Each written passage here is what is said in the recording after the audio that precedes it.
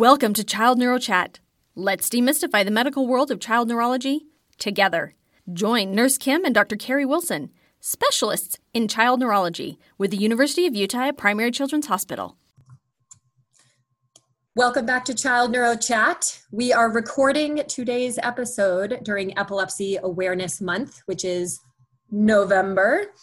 And we wanted to release some episodes this month about certain topics we think you should be aware of as they relate to epilepsy. So today's topic is comorbidities of epilepsy. What?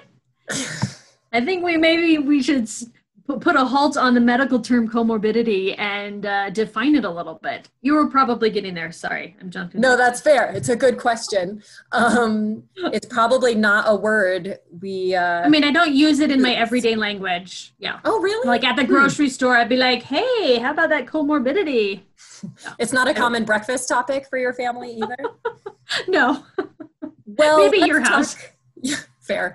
Let's talk about why it should be. So comorbidities are essentially, it's kind of coming from the Latin roots, morbidity meaning a disease, and co meaning going along with a disease. So comorbidities are conditions that occur during the course of another disease.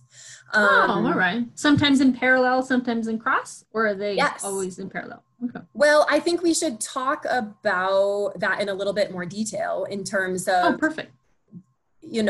Today we're talking about comorbidities of epilepsy. So conditions that can occur in people with epilepsy. It is not a 100% guarantee that everyone will have all of these other conditions. And then the understanding of why, so does that mean epilepsy causes them? Or they cause epilepsy, and it's complicated.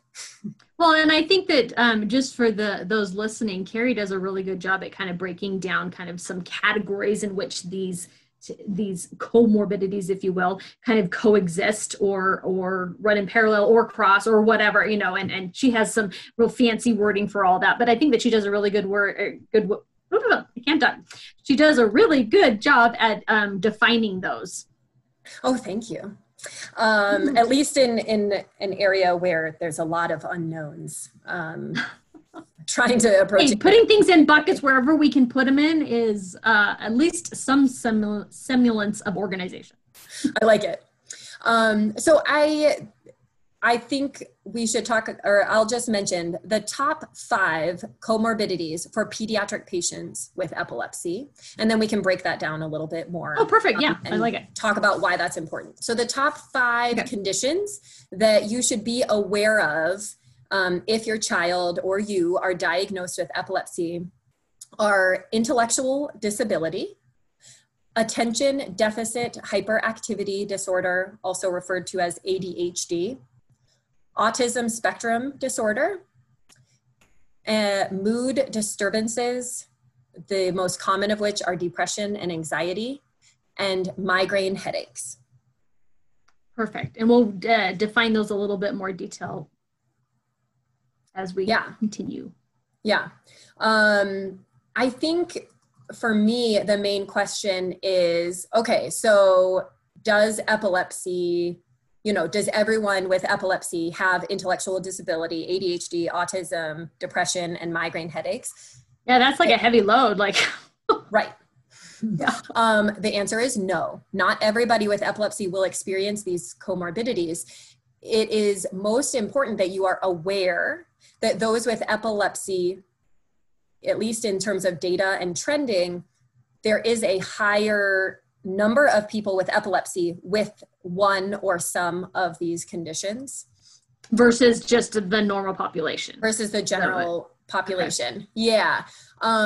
So I think in the adult literature, 50% of adults with epilepsy have at least one comorbid condition. So half of people with epilepsy. And their list is a lot longer, would you say, than the 5 most frequent for our pediatric patients. So yes, it is. It doesn't mean they have one of the 5 we just mentioned. That just means they have an additional Yeah, they have some other condition that might be seen more often in those with epilepsy.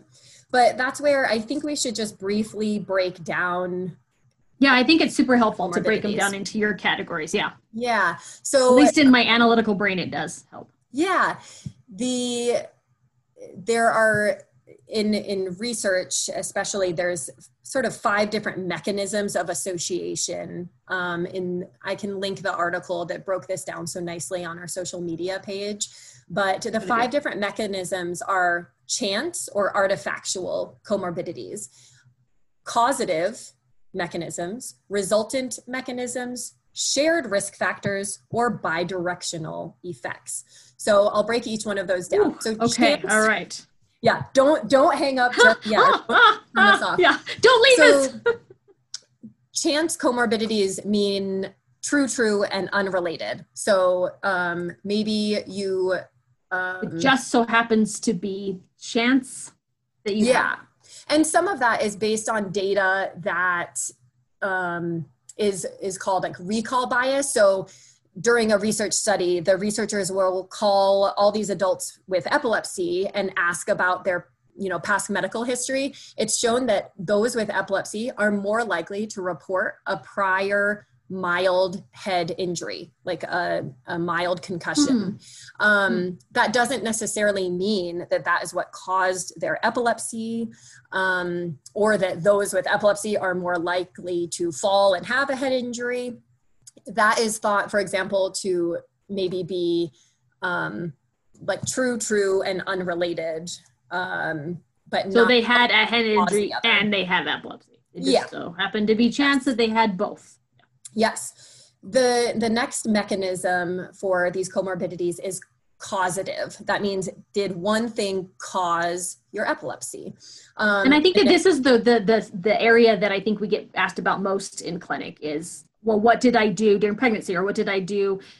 What did I feed my child? What did I do? What caused this epilepsy? So this is a big hot topic. I know it is. And I think there's still a lot of unknowns, but there are some that are more obvious. For example, a traumatic head injury where you get blood on your brain and brain damage, or a stroke, also called maybe like a cerebrovascular event, and that damages that part of the brain. And then as the tissue is trying to heal, it makes for abnormal electrical activity and results in seizures and ultimately epilepsy. So for example, having a stroke that then causes epilepsy, that is a direct causal association. And you might list that, stroke or cerebrovascular disease where your blood vessels are normal, could be a comorbidity. It is a known comorbidity for those with epilepsy, and it's thought to be because it can cause epilepsy.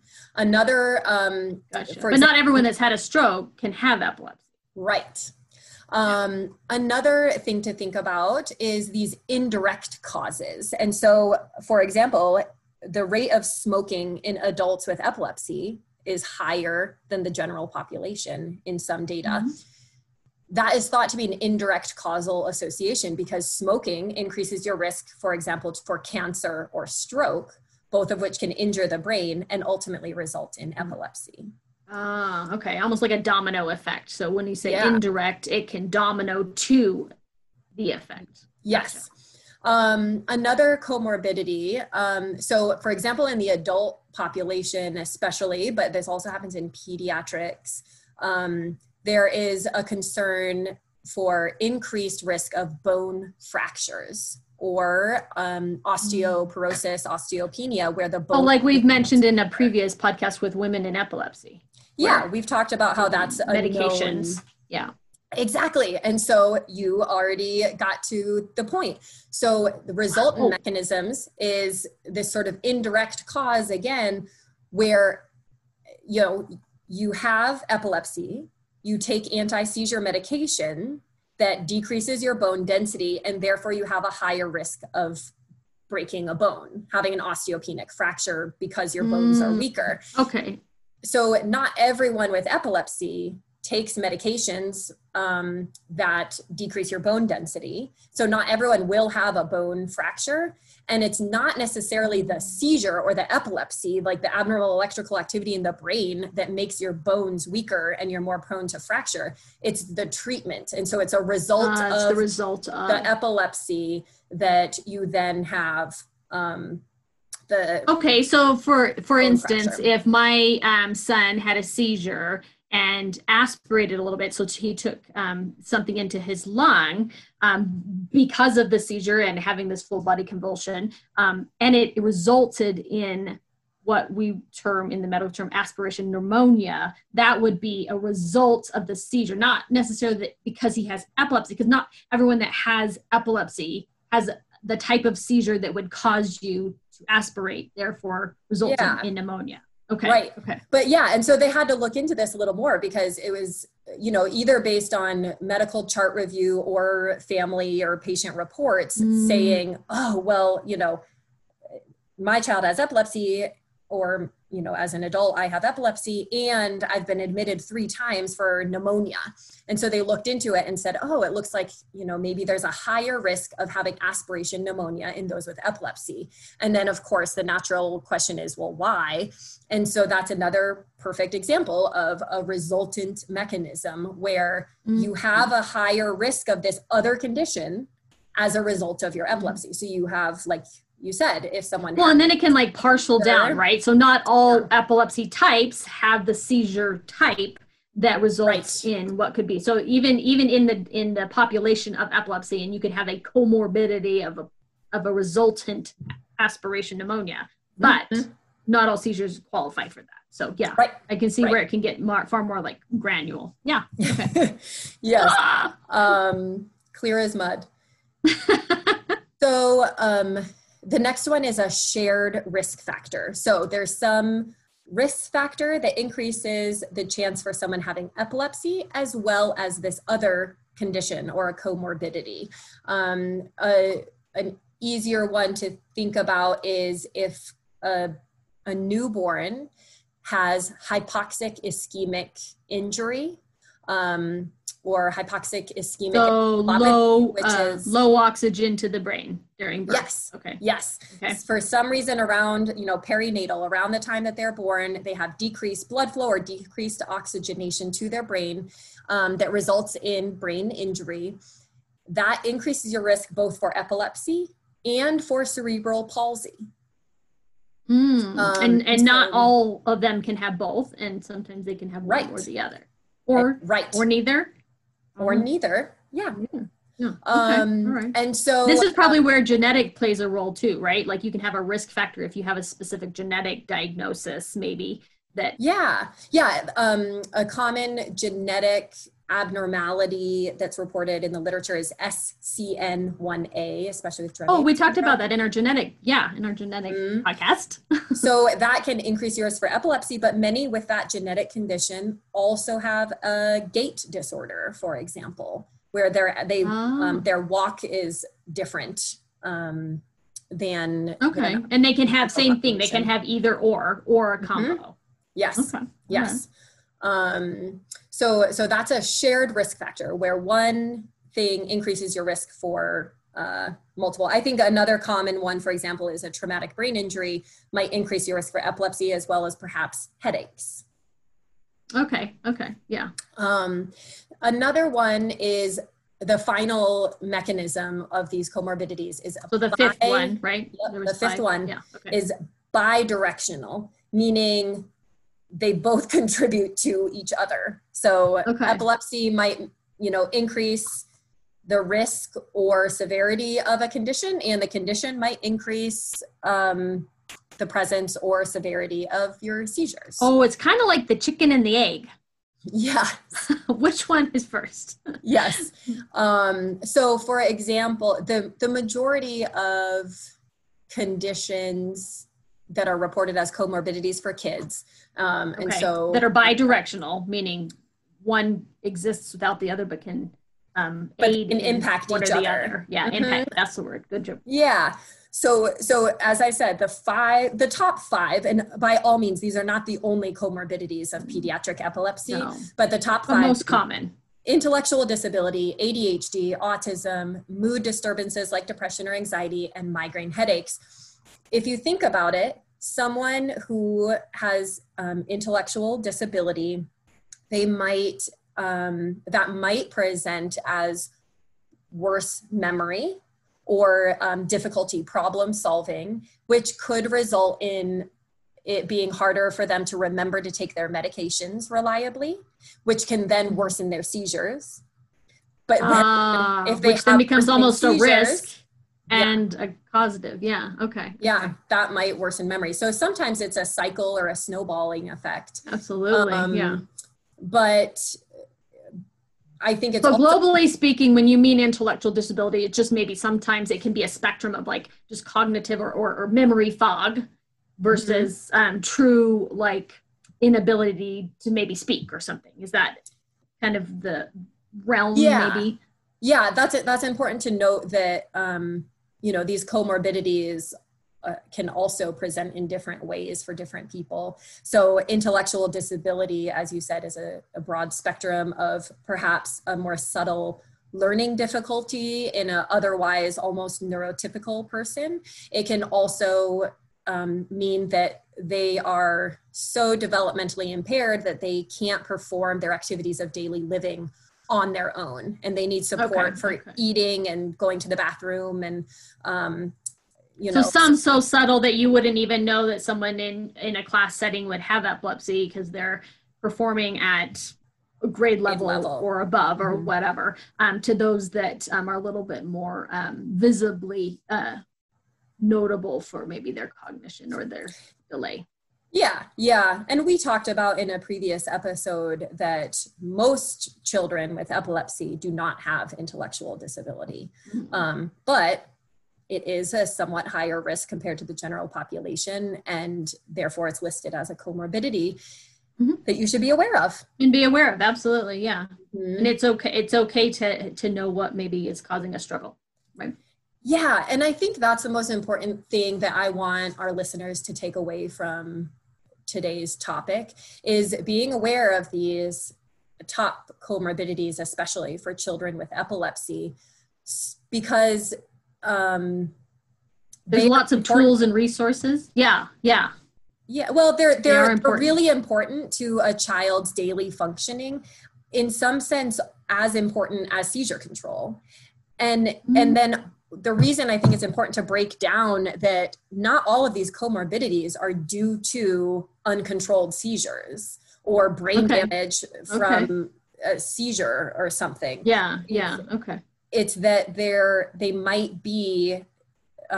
have a brain that has increased risk for both seizures and these other things. And even when we have really good seizure control, these other comorbidities, so these other conditions might still be a problem. So even if you're seizure free, you might still have anxiety. And so you shouldn't ignore the anxiety and just say, well, we just need to get the seizures under better control, or it's just the medication for them. Well, I still think it's really important to address either with your neurologist, your primary care doctor, your family,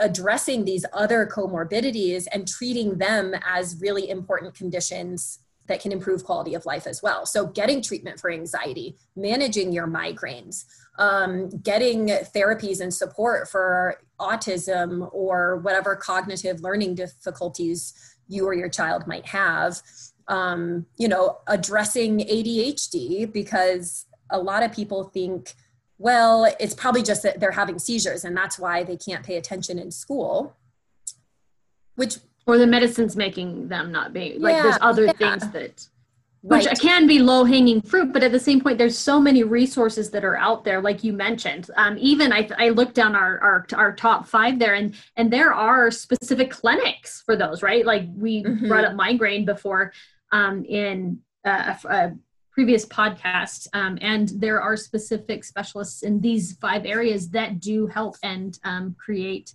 a bank of resources that not just Yes. only come from our epilepsy neurology world, but these other. Right. And I think it's hard. I feel like a lot of times when I'm talking with parents and patients, especially at the beginning of epilepsy, of their epilepsy journey. So when I'm first diagnosing a child with epilepsy, there are so many fears and unknowns and questions, about the medication and how it's taken and looking for side effects and what does this mean for my child? And we're almost in like a crisis mode conversation. Sure. Yeah. And then maybe, they come back a year later, we finally have seizures under control, hopefully sooner than that. I was saying, how are things going? Oh, no seizures, that's great. But they mentioned these difficulties in school or these headaches come up. And when I say, oh, there's a higher risk of, migraine headaches or ADHD in children with epilepsy, they seem so surprised. And I feel so guilty that I haven't done my job to accurately make them aware of that and be able to address those other issues that are equally important head on. So that's maybe where this podcast is coming from. Yeah. And I think that you hit it nail on the aware. head there. Yeah. I think you hit the nail on the head, because I think as a parent of someone that had epilepsy, it didn't dawn on me these other maybe things to be mindful of, because I was so focused on helping my son control what was happening to him, right? The seizure piece of it. That I luckily, I had some wonderful resources that were able to kind of navigate the rest of that terrain, if you will, when it comes with epilepsy, and kind of give me a little heightened sense as a parent to what some of these other things were. And some of them we didn't necessarily didn't run into, right? Like we kind of were able to skip over, if you will. But being mindful of them as a parent and caregiver for someone with epilepsy, it helped because I could decipher what was maybe seizure behavior or seizure emotion or seizure, medication driven versus what was him or what was the individual, what was some other things that could be aware of. So I think having the validation of these other conditions, because I have a lot of families that you can almost see their shoulders drop in relaxation when they're like, oh, and I don't know if it's a release that, they're struggling, the child is struggling in school. And so releasing them to say, don't worry, it's not, because you're a bad parent that they're not doing well in school, or it's not just the epilepsy, or yes, we've gotten control. So I think it's just validation that these other conditions exist, opening up that conversation to make people aware so that they can get the support that they need. I'm going to 100% agree with that. The ability to feel that burden of relief off of the parents' shoulders. And I think that hopefully, like we said, that this podcast allows that to give some, it's okay to look outside of a seizure for some other things that your child may be experiencing. It's okay. We give you permission. And especially in those who we are having a really hard time controlling seizures. If we're trying a third medication or talking about epilepsy surgery for the 1/3 of patients that don't have easy to control seizures, I think it also might be a place to add in some parental control, or good point. Control, right? Like, okay, well, I'll let my neurologist, keep trying to figure out how to control my seizures. But in the meantime, I'm going to optimize these other things, and I'm going to work on decreasing my headaches where I can, or I'm going to get therapy for my depression, or I'm going to take a medicine for ADHD so that even if I have a seizure, at least the other parts of the day, maybe my attention is improved at school. Yeah, maybe controlling some things that you feel like you can control. Yeah, good point. I really appreciate that. Yeah. So to review, the comorbidities of pediatric epilepsy, which are conditions that may occur at a higher rate in children with epilepsy, are intellectual disability, ADHD, autism, mood disturbances, especially depression and anxiety, and migraine headaches. Spread the word, be more aware, and ask for help. So we will post some resources on our social media page, but yeah, reach out if you have any questions or any thoughts. We had discussed possibly further down the road, maybe investigating some of the resources that we've mentioned here in further depth later on in different podcasts. So be aware those will be coming. Good idea. In the meantime, thanks for the chat. Information on this podcast is intended for general education and discussion and does not replace medical advice from your own healthcare professional. Opinions expressed do not necessarily reflect that of the University of Utah or Intermountain Healthcare. Visit us online or follow us on social media for more information. Child Neuro Chat is recorded in the audio studio of the Marriott Library at the University of Utah, with editing and mixing services provided by Robert J. Nelson.